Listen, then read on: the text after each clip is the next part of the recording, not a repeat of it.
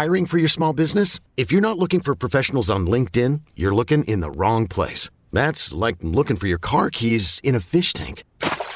LinkedIn helps you hire professionals you can't find anywhere else, even those who aren't actively searching for a new job but might be open to the perfect role. In a given month, over 70% of LinkedIn users don't even visit other leading job sites. So start looking in the right place. With LinkedIn, you can hire professionals like a professional. Post your free job on linkedin.com/recommend today. This Origins chapter is sponsored by Bleacher Report. In 2007, Bleacher Report figured out a better way to cover sports. They realized fans wanted to do more than just watch a game. They wanted to know more about what players are really like. Bleacher Report brings the content to your feed that you want to see as it's happening. From the only NFL show that advocates for players to what NBA super teams might look like in 20 years if the trend isn't broken. At Bleacher Report, fans can talk, trash talk, celebrate, and engage with what matters to them most in sports. You want to see what players do on the plane to and from games? Bleacher Report's got you. You want to see players putting in the work at the gym? Bleacher Report's got you. And you know Bleacher Report's got you if you want to see the best, most exciting highlights, even when Canadian rappers sit courtside. It's a new era in sports content, and Bleacher Report is leading the way. I really think that tornado in Tuscaloosa kind of changed his perspective a little bit. I saw a change in him from that point on. I'll never forget that meeting either. He called everybody in. We had a long snapper who was seriously injured, and we wanted to make sure every player was accounted for.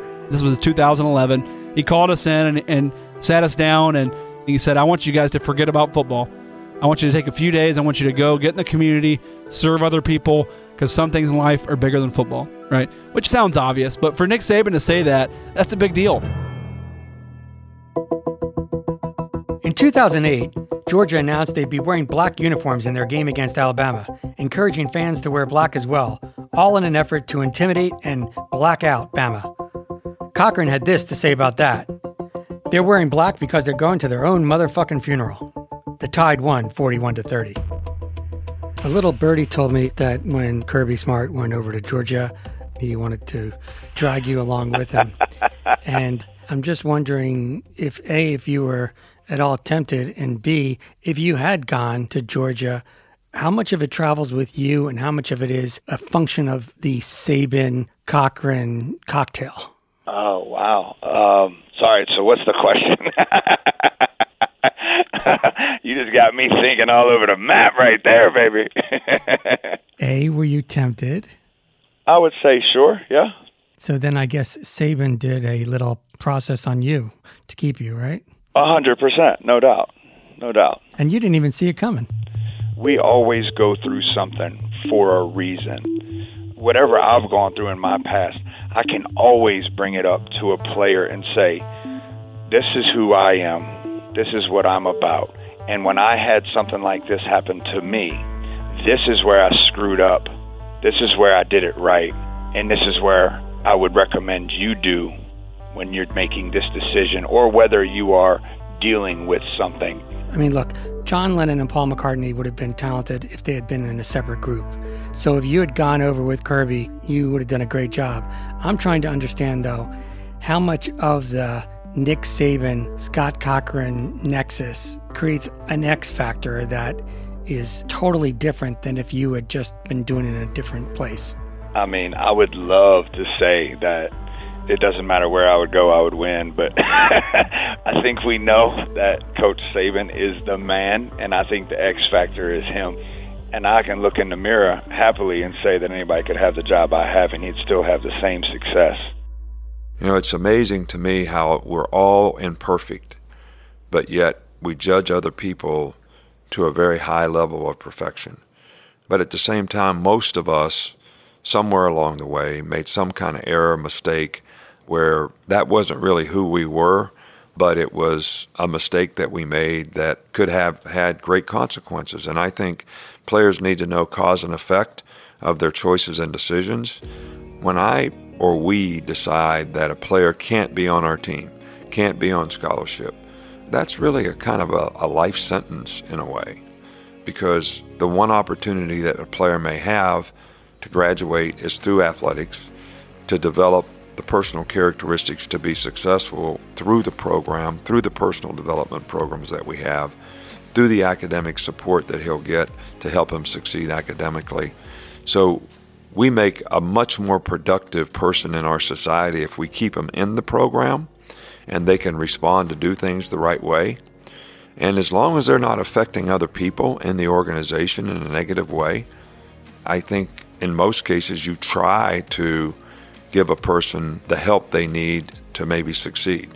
But they have to take ownership for it. They have to understand accountability of what they have to do to be a part of the organization, and they have to understand they have to be in partnership with everybody in the organization who's trying to help them. And then they got to realize the consequences of their actions for themselves individually, as well as how it impacts the team. You've done that on the coaching level too, with Lane or other people too, not just players. And hopefully those things have worked out for those folks. And it was a benefit to us because we got a better version of them, and hopefully that helps them in their future. Lane, you had made a couple surprise moves in your career, and some of them might be controversial or whatever, but it turns out that Saban didn't care about any of that when he hired you. And in fact, they said that there were people in the SEC who they weren't thrilled about you arriving back in the conference, but that Saban brushed them aside. Was that your perception? Obviously, we're very grateful for him giving us the opportunity to come there. A number of people saying, oh, don't bring him back to the SEC or don't hire him. And so why that was going on, I was glad it was going on. If you know Coach Saban and you know his personality, when that was happening, I said, well, I'm getting the job. If people are telling him not to do it, he's going to do it. And did he ever, and maybe in one of his tense moments with you, kind of hold that up to you and throw, a little guilt shit your way in terms of like, I went to bat for you and you got to be more loyal or listen to me more or whatever he was saying at the time? I'll just say it was brought up. I won't say in what context, but it was brought up a few times, yes. I was reminded of it, I guess I'll say. So you don't have to be Jewish to throw some guilt around, huh? I was reminded of it. Former Alabama All-American Barrett Jones. Coach Saban has been good now for like almost 2 decades. He's been doing this. And why is that, right? Football in that time has changed so much.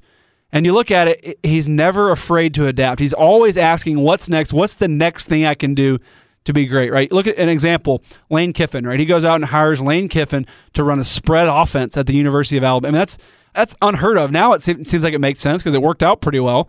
But at the time, even the people close to him were saying, Nick, what are you doing? Like, this is not the kind of offense we run. This guy's a little crazy. What are we doing? And he goes out and just basically totally changes Alabama offense, right? I mean, most coaches don't do that kind of stuff. Former Yankee manager Joe Girardi. I think sometimes, he's viewed as a tough individual. He's got a huge heart. He believes in helping people. And to me, that's why we've been put on this earth, is to help others. And he helps people revitalize their careers, gives them second chances, third chances. I mean, he expects perfection. That's who he is. He expects people to do their job.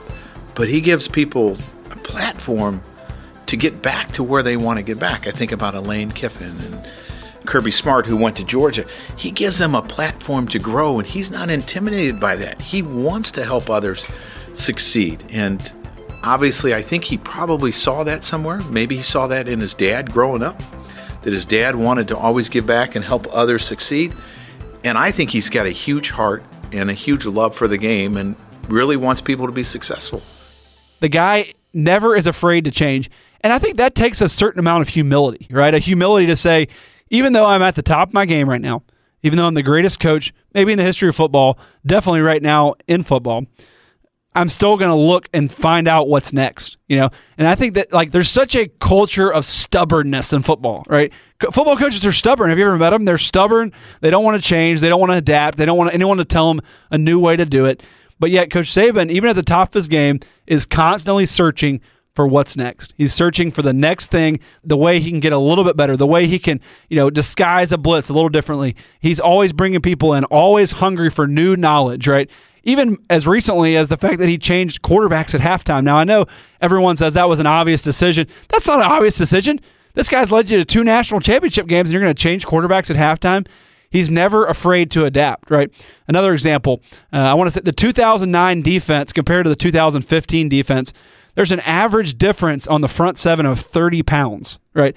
I mean, he looked around and he says, I got to go out and I got to start recruiting a different kind of athlete, a type of athlete who can rush the passer, because now I'm facing all these, spread offenses. There are no fullbacks anymore. I got to change. I mean, that's a pretty amazing quality to have for a guy who is as elite as he is what he does. Do you think of Coach Saban as a disciplinarian? I don't think of him as a disciplinarian. I've always said Coach Saban is really, really easy to get along with. He sets very clear expectations. And that's not just for the players. He sets a clear expectation for every single person in the building, including himself. Everyone in the building knows their exact job title. They know exactly what they're supposed to do. They know exactly what's expected of them. They know exactly the standards of the organization. They know exactly where they're supposed to be. There's no guesswork, right? And so, I think he's incredibly easy to get along with. The guys who obviously have trouble with him are the guys who don't want to do that. And so, I guess he's a disciplinarian from the standpoint of he likes discipline. He's certainly not a player's coach, I guess, and from that terminology. But, I didn't really want a player's coach. That wasn't what appealed to me. People always today ask me, they say, are you and Coach Saban close, right? I say, well, I think we're close. I mean, Coach Saban's never going to be the guy who's going to, text you and say, hey, what are you watching on TV?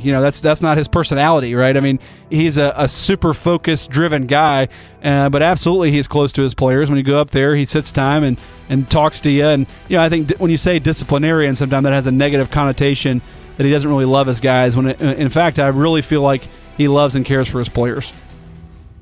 You see a difference between discipline and punishment, correct? Oh, no doubt. I mean, discipline is not punishment. Discipline is basically doing what you're supposed to do, when you're supposed to do it, the way it's supposed to get done, do the right thing the right way, the right time, all the time. I mean, there's all kinds of definitions. What I just used is my sort of definition of self-discipline. Here's something I know I'm supposed to do that I really don't want to do. Can you make yourself do it? Here's something I know I'm not supposed to do, but I want to do it. Can you keep yourself from it? Well, we make those decisions when the alarm clock goes off in the morning. I got 8 o'clock class. It's raining outside. It's cold. I don't feel like getting up. I know I have a quiz at 8 o'clock. I'm supposed to go to class. You going or not? 100 times a day. So there's a lot of different ways. But to me, a lot of people think discipline is punishment. But, punishment to me does not have any value, any currency at all, unless it changes someone's behavior. And I think to change someone's behavior, whatever it is that you take away from them, to use your term, punish them with, has got to be something significant to them so that it does change their behavior. Simple example, player really wants to play. He's supposed to go to class. Player doesn't go to class. You say, unless you go to class, you're not playing. So he wants to play, so you don't allow him to play. So you get the behavior that you want in terms of class, which is the most important thing as a guy graduates and develops a career off the field. So is that discipline? I don't think so. It's taking something away that's significant to someone.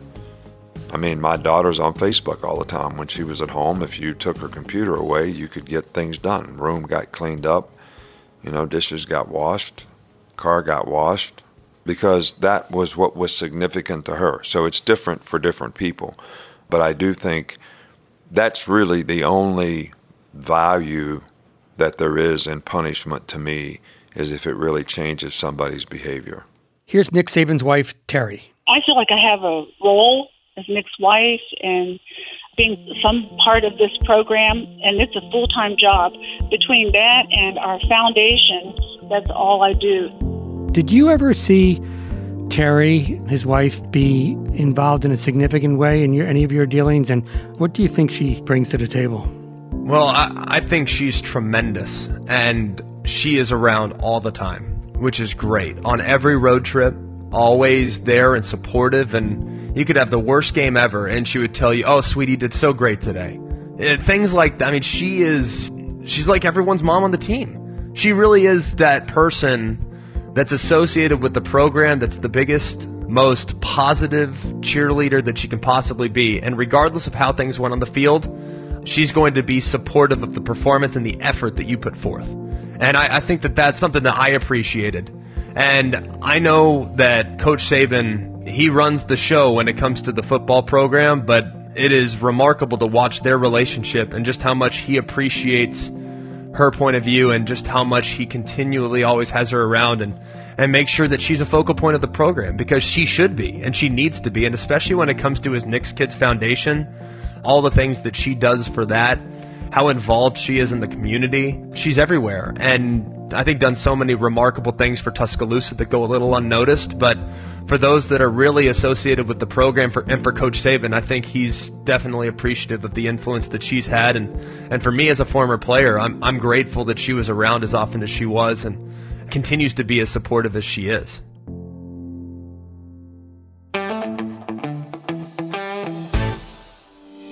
Bennett Spector is another Bleacher Report veteran, whom CEO David Finocchio regards as, quote, the closest thing to being the voice of Bleacher Report, end quote. I was working at a surfing magazine, and I was really just kind of looking to be a sports writer. I was living with my parents at the time, so really anything in this that was full-time was piquing my interest, but I've always been obsessed with sports, so I didn't know too much about the company, to be honest, because there wasn't much to know at the time.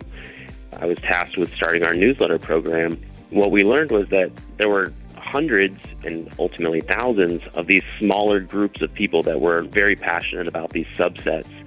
So whether you were sending a newsletter to a Michigan State or an Alabama football, that was very different than sending an overarching newsletter to all college football fans.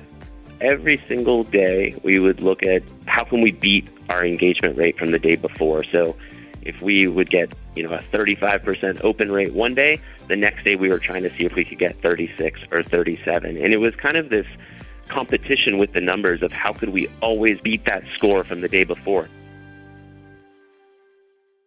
True story. When I first tried One Blade Razor, I gave up after 45 seconds. But the packaging was so cool. So that Saturday morning, I tried it again. This time, I actually read the instructions and decided to be, God forbid, a tad patient.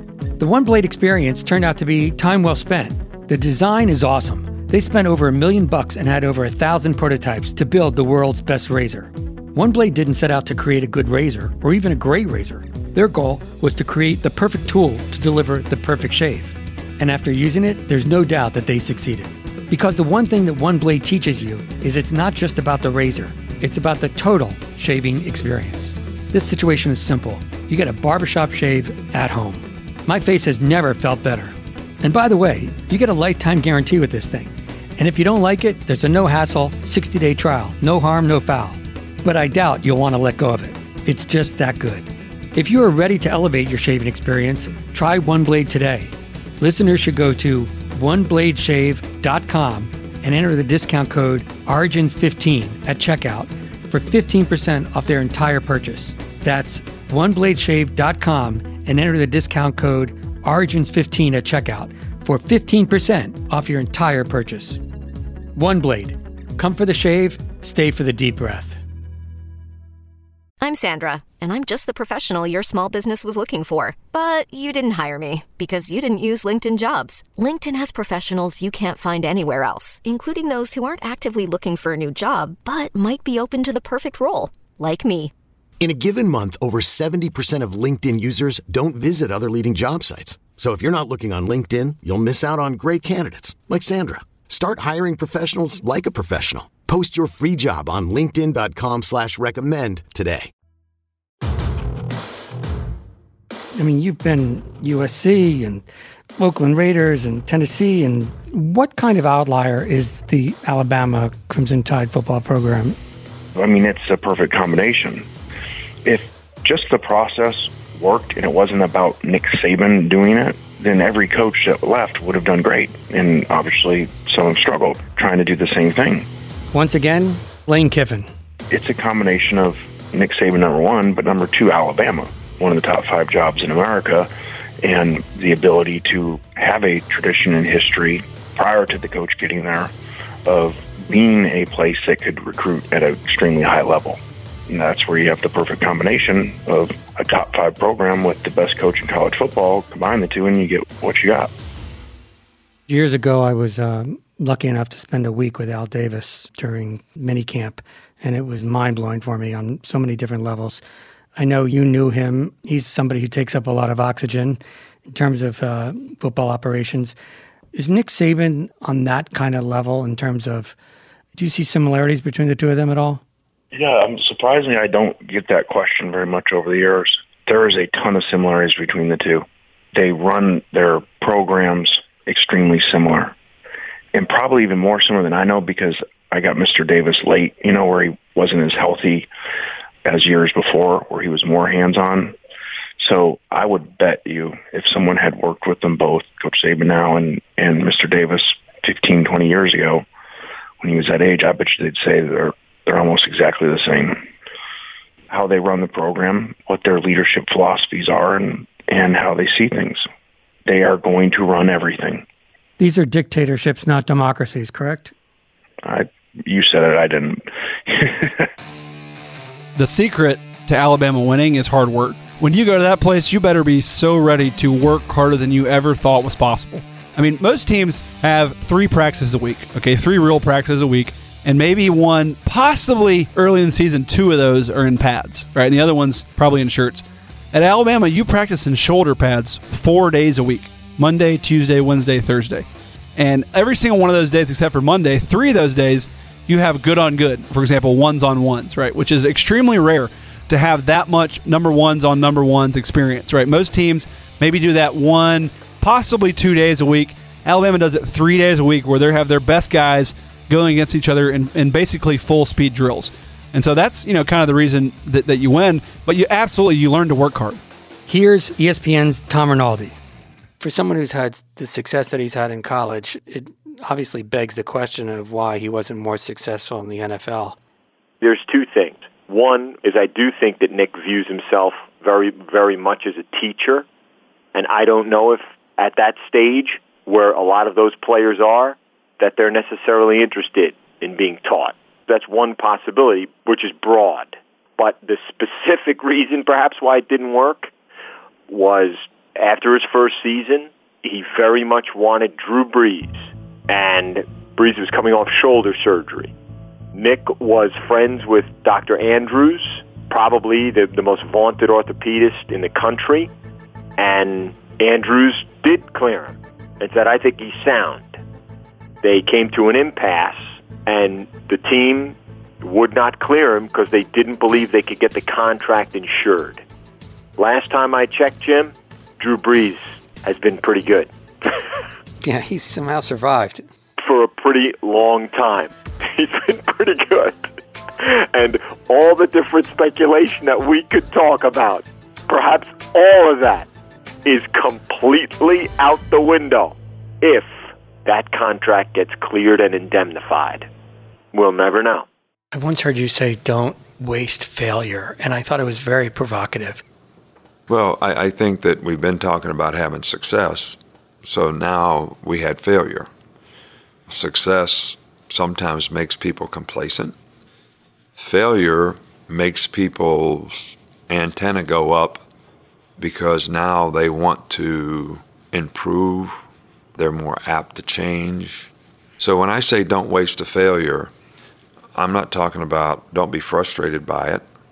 Let's get past the emotional difficulties of not having success, which we all worked hard to have, but let's actually be technical about what is it that we have to do to improve the things that created the failure.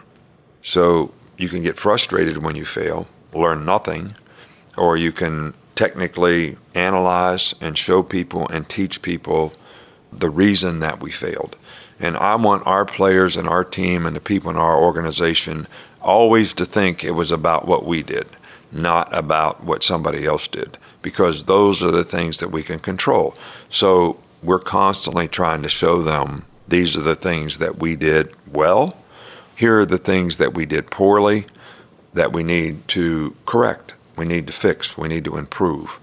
Some of those things could be individual, people taking ownership, accountability individually to do something better, or it could be something that is a team function, or a unit function that needs to improve. So, and to show people what these things are, and for them to see clearly that if we'd have done this, this, and this, we would have had success, to me is very, very important when you have failure, because now you don't lose confidence, you gain confidence.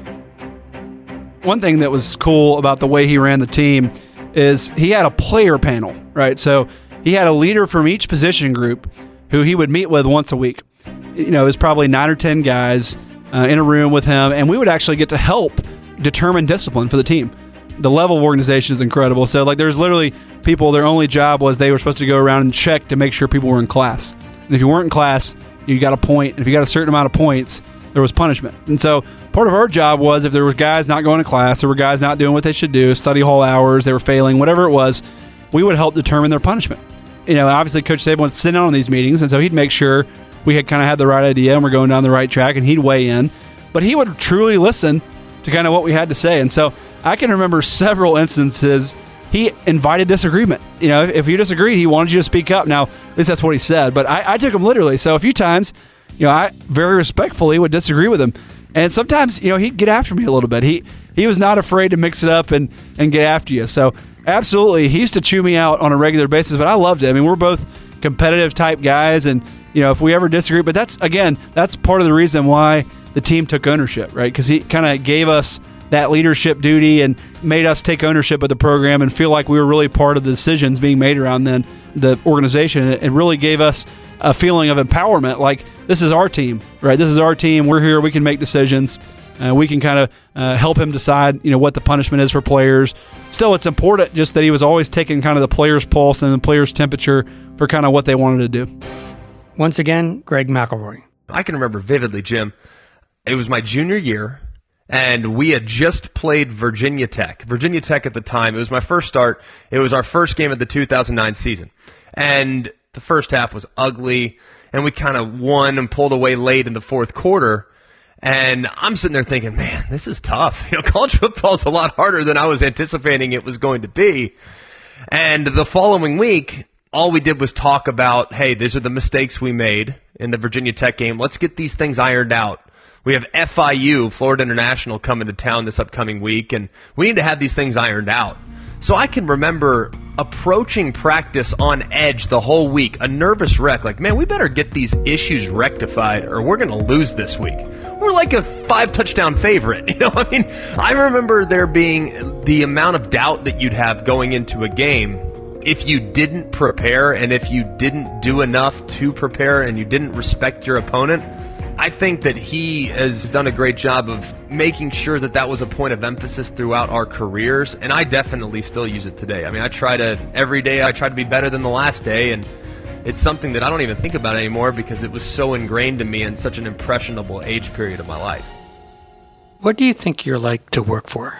Have you ever thought about what it would be like to work for yourself? No, I really haven't. But since I try to do the very things that I talk about and guard against not doing those things, in other words, I'm going to make sure that I do as much or more in recruiting. I'm going to do as much or more in preparing for the season. I'm going to do as much or more teaching and developing players so that they can play at a higher level next year. Because I certainly, as a leader of the organization, don't want anybody to think that I used to come to work every day at 7:15, and now all of a sudden I come at 8:15. So therefore everybody else in the organization come in an hour later too. It's just the opposite, you know, for me, in terms of making sure that from a leadership standpoint, I'm being somebody that everybody can emulate by setting a good example. So therefore, if I'm doing these things, why would it be any different if I were working for me? Because I'm really working for me now. Once again, Joe Girardi. For you as a coach, is it important for you to feel like you're liked by the players? Do you want to be liked? Do you want to be feared? Do you want to be admired? What is the psychodynamics? You want to be trusted. You want the players to trust you that you want what's best for them. Because you're going to have to make decisions at times that players aren't going to like. But if they trust you and they know that you want what is best for them, I think it goes over a lot better. Because sometimes players love for a coach can be conditional. Is he playing me? Now he's not playing me. I don't like this. Trust. And to me, that was the most important, that I was always trying to help a player get better, that he trusted in that I cared about him as a person more than as a player, that he trusted in that, and that I always had his back. But I think he has a great pulse of what his teams need and understands it because he's so involved. And obviously he's very good at reading people, the perception of what his team needs at that time. I think he's a master communicator. I think he's a master motivator. And I think that's why he's able to get the most out of his teams. When he was working for Saban as offensive coordinator, Kiffin reportedly said into the headset during a game, "Dumb players make dumb plays." To which Saban responded, "No, dumb coordinators called dumb plays." Other Alabama coaches heard the exchange. Later, Saban wouldn't confirm what he said, but did offer this about the conversation. There were no arguments. Those were called ass-chewings. Sometimes Saban seemed to be pretty tough on you, even in games and in front of a big crowd. But people talked about the fact that you had kind of maybe developed this shell in exchange for being that close to his coaching prowess, and you were going to then be able to take it with you when you left. Do you think there's some validity to that? Yeah, I think that's very fair. When you're in something, you look at it much different later on, years down the road, than when you're in it. And so as difficult maybe as those things were at the time that you're referring to, you know, you look at it later as, okay, it made you better, made you stronger, even though you didn't think that at the time, you know. And so it's kind of like parenting a little bit. Sometimes your parents do some things that when you're in it, you don't understand why. They don't make sense to you. You say, I would never do that as a parent. And then years later, you get out of it and you say, okay, maybe I do understand why that happened, you know, why they did that. So I think as you continue to get further away from it, you have a different perspective than when you're in it. You know, there were some difficult things that were unusual to me. And I don't think that Coach Saban would disagree with that. You know, a place like Alabama, especially Alabama, you're hired for one reason, to help win games, period, and produce your side of the ball or your position, whatever you coach. And so we were together for 3 years and won 3 SEC championships, which is hard to do. And when we got there, we'd been on a 2-game losing streak. When we left, the two of us together had won 26 in a row. And on offense, we had 3 SEC Offensive Players of the Year every single year. Amari Cooper, Derrick Henry, and then Jalen Hurts, the first true freshman to win it since 1981, and Herschel Walker. So from that perspective, I think the Alabama people, the people that hired us, the fans, if you would have told them that at the beginning of the 3 years, they would have said, where do we sign up? So I look at it as, you know, if you graded a 3-year span of how things went as far as production, is an A+. And that's a credit to him because this was his plan to change the offense and his plan to hire us. So you're glad you did it? Definitely. There's not a day that I regret that.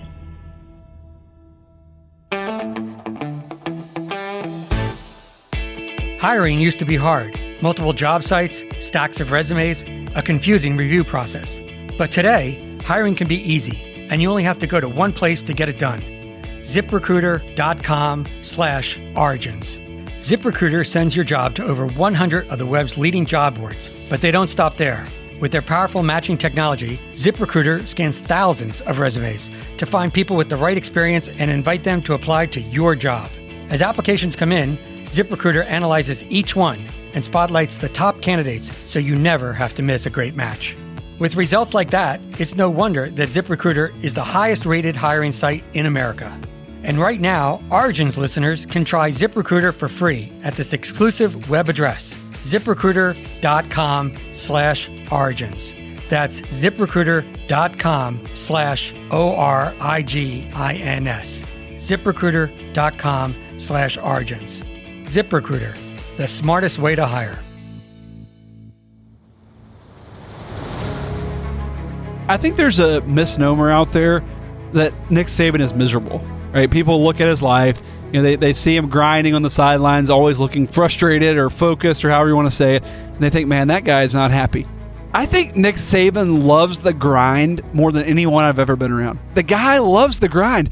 He absolutely loves it. The time where he's skipping around is every single day at practice. I've never seen anyone who loves practice this much. This guy loves practicing. He loves teaching. He loves coaching. He absolutely loves what he does. So I absolutely think he loves it. I don't think he's miserable. I will say this. I do think in probably the past 5 or 6 years, I think it started to hit him a little bit. You talk to those people close to him, it seems like he's being a little more reflective about his legacy. Like, I think he's starting to think about those kind of things as far as, what will people say about me when I'm done coaching and when I'm gone, right? I can see it just kind of the way he acts, the way he takes a little more time to kind of talk with his former players. It seems like it's hitting him a little bit that, he wants to have a great legacy. Was there a part of you that left Tuscaloosa kind of envious?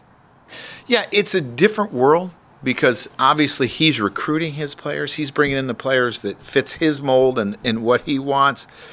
But I also am not envious of how many days a year he has to truly work because it never stops. I don't have to recruit, in a sense. A major league manager, yes, you'll call a player if he's a free agent, but you're not trying to bring in 30 kids a year. I'm not envious of the workload that he has. I am envious of some of the things that he has, and it was remarkable, the facilities that they had.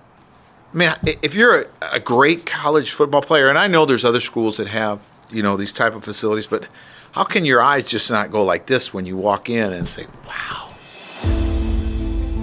Barrett, what do you think ultimately the difference between playing for Coach Saban is after your college career is done? I think Coach Saban gets a lot of credit, obviously, for how good of a football coach he is. I don't actually think he gets enough credit for the job he does of molding boys into men. I mean, I'll tell you, me, for example, I went there as a boy. I did. I mean, I was 18. I was out of high school. Maybe legally I was a man, but I wasn't responsible enough to raise a family or be a good employee, or I didn't have those kind of traits. And Coach Saban, absolutely, he trains you how to be responsible, how to be accountable for what you're doing, what hard work actually looks like. I don't think he gets enough credit for the type of men he produces, men who are better husbands and fathers and employees because of the time they spent in Alabama. Obviously, he's done a lot of great things through his charities. He's built a lot of houses for tornado victims. He has a great charity called Nick's Kids. I think he does a fantastic job with that stuff. In my mind, just knowing him, I think it's something he's starting to think about a little more. You can kind of just see it in the way he acts, that he's getting a little sentimental. He's getting a little more reflective because I think it is important to him. He wants to be remembered as a guy who had an impact on a lot of people. And I'll just tell you, I mean, in my life, he had a tremendous impact. And I could find you a line a mile long of guys who love playing for him, who say, I'm a better man today because I played for Nick Saban. How have you upped your game for this 2018 season? You demanded of the players. Tell me about what you've done to yourself or for Coach Saban in terms of your own game. During my vacation time, I try to go meet and speak with people about body parts, about the strength and conditioning side of this game, whether it be ankles, knees, shoulders. And this year, I spent more time on that than the psychological side than I normally would. Normally, it's going to be all psychological, and I'd go try to see if Coach will let me go see people or have them come see us. So for me, my first thing was to get some things looked at where I could do a better job in the weight room for them and in the conditioning. We had a player that had some issues and graduated and decided to leave. And it was a bad move for the young man. It was not the best move for him. And it hurt us a little bit too. But it really was not a good move for him to do. And when that guy called and said, hey, can you call a team for me? Even though he got his degree from us, but he transferred. Can you help me get this interview? And Coach Saban did it. That is a tough pill to swallow to me, for him to humble himself and say, this kid still needs me, even though he didn't listen to me. To me, that right there is a reason why you get up and go to work, is because you're working for a man who can forgive and forget and say, I still got your back because you chose to come here and you got your degree, and you may have not finished it the way we wanted to, and maybe we would have won that year. Who knows? But it wasn't about him. It was about a 21 or 22-year-old making a mistake and Coach being able to say, heck yeah, I'll call for you. We're on the cusp of a new season, and I'm just wondering, I was with Coach, in Tuscaloosa several weeks ago, but is there a different coach in the off season? Does he allow himself to take a deep breath and put football aside at any point, or is the same kind of intensity that we see during preseason and the season itself on display? I view it more as layers with Nick. I don't think he takes a face-off or a uniform off and set it aside. I think that he rather layers who he is. It's like being a father. You never take that face off. In your heart, you are a father. No matter if you're, jumping off a boathouse or playing golf with your friends, that's still who you are. And I think for Nick, that never goes away. He's a coach, which means he's a teacher, which means he's a leader, which means he has a team and a staff depending on him. That never goes away. Rather, he does layer it, with some fun times and some golfing and, let his hair down and let his beard grow and spit tobacco off the boat and, eat hot dogs and complain about my 28 family members being there. And so it's more, I would call it more layering than taking off. He's always mindful of that. You guys won the national championship. So now you're getting on the field for preseason, and it's not like you lost a close game in the final and the motivation is right there. How do you take something like this preseason and get ready for the new season coming off such success? The standard is always being raised, and the challenge to me is no one's role will be the same. Not one person's role from last year will be the same. Something will change. You're going to have to step up. And so I think Coach sets that standard, and I think it's the challenge of each and all of us as a coaching staff, but also for the players to try to meet and exceed that challenge. And what I tell the players all the time, because, playing for coaches is tough, but it's really awesome and rewarding for these guys. Coaching for him is the same exact way, because if your expectations of what you're trying to accomplish is higher than your boss's, you normally don't run into a lot of confrontation. You don't run into a lot of issues. And so I try to tell the players, if you can write your goals and I show you what I think your goals should be, if yours are already higher than mine, what do I ever need to say to you besides motivate you? Are you guys going to win again this year? Come on. You trying to soften me up for that question? Come on. Hey, we're going to do everything we can, everything we can.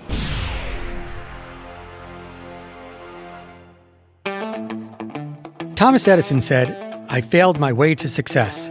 And while it's hard in 2018 to conflate failure and Nick Saban, it's worth remembering that Saban has suffered, and that probably is the best word, through bad jobs and tormenting defeats, and that he too has learned just as much from failure as he has from victory. I even had the feeling while talking with him in his office that he remembers the losses more. In this chapter of Origins, we've traced the pedigree of Saban's amazing track record in an effort to see how he's preparing Alabama for the challenges ahead in the 2018 season. And one thing he won't be spending too much time doing is paying attention to his critics. Between competitors, jealous or resentful actors on the college football stage, or perhaps bruised egos who are on the receiving end of Saban's almighty force, there's plenty to go around. But if you're out to beat him, don't throw any of that criticism in his face. You're not going to get an apology. You'll only further encourage him to beat you. Nick Saban has been restless for much of his career, but one gets the feeling his new contract, which calls for him to be at Alabama through 2025, may just hold up.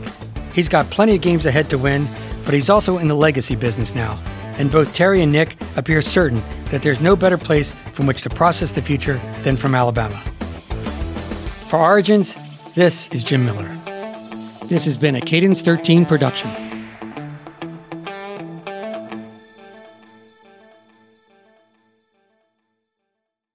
Calling all pop culture enthusiasts. Are you obsessed with all things celebrity? Do you live for the drama, the laughs, and the unexpected moments that unfold on social media? then you're going to want to tune in to the Comments by Celebs podcast. Join us 3 times a week as we deep dive into every aspect of pop culture. Whether it's dissecting the latest trends or just chatting about your favorite celebs, Comments by Celebs has you covered. We have new episodes out every week. Follow and listen to Comments by Celebs on the free Odyssey app or wherever you get your podcasts.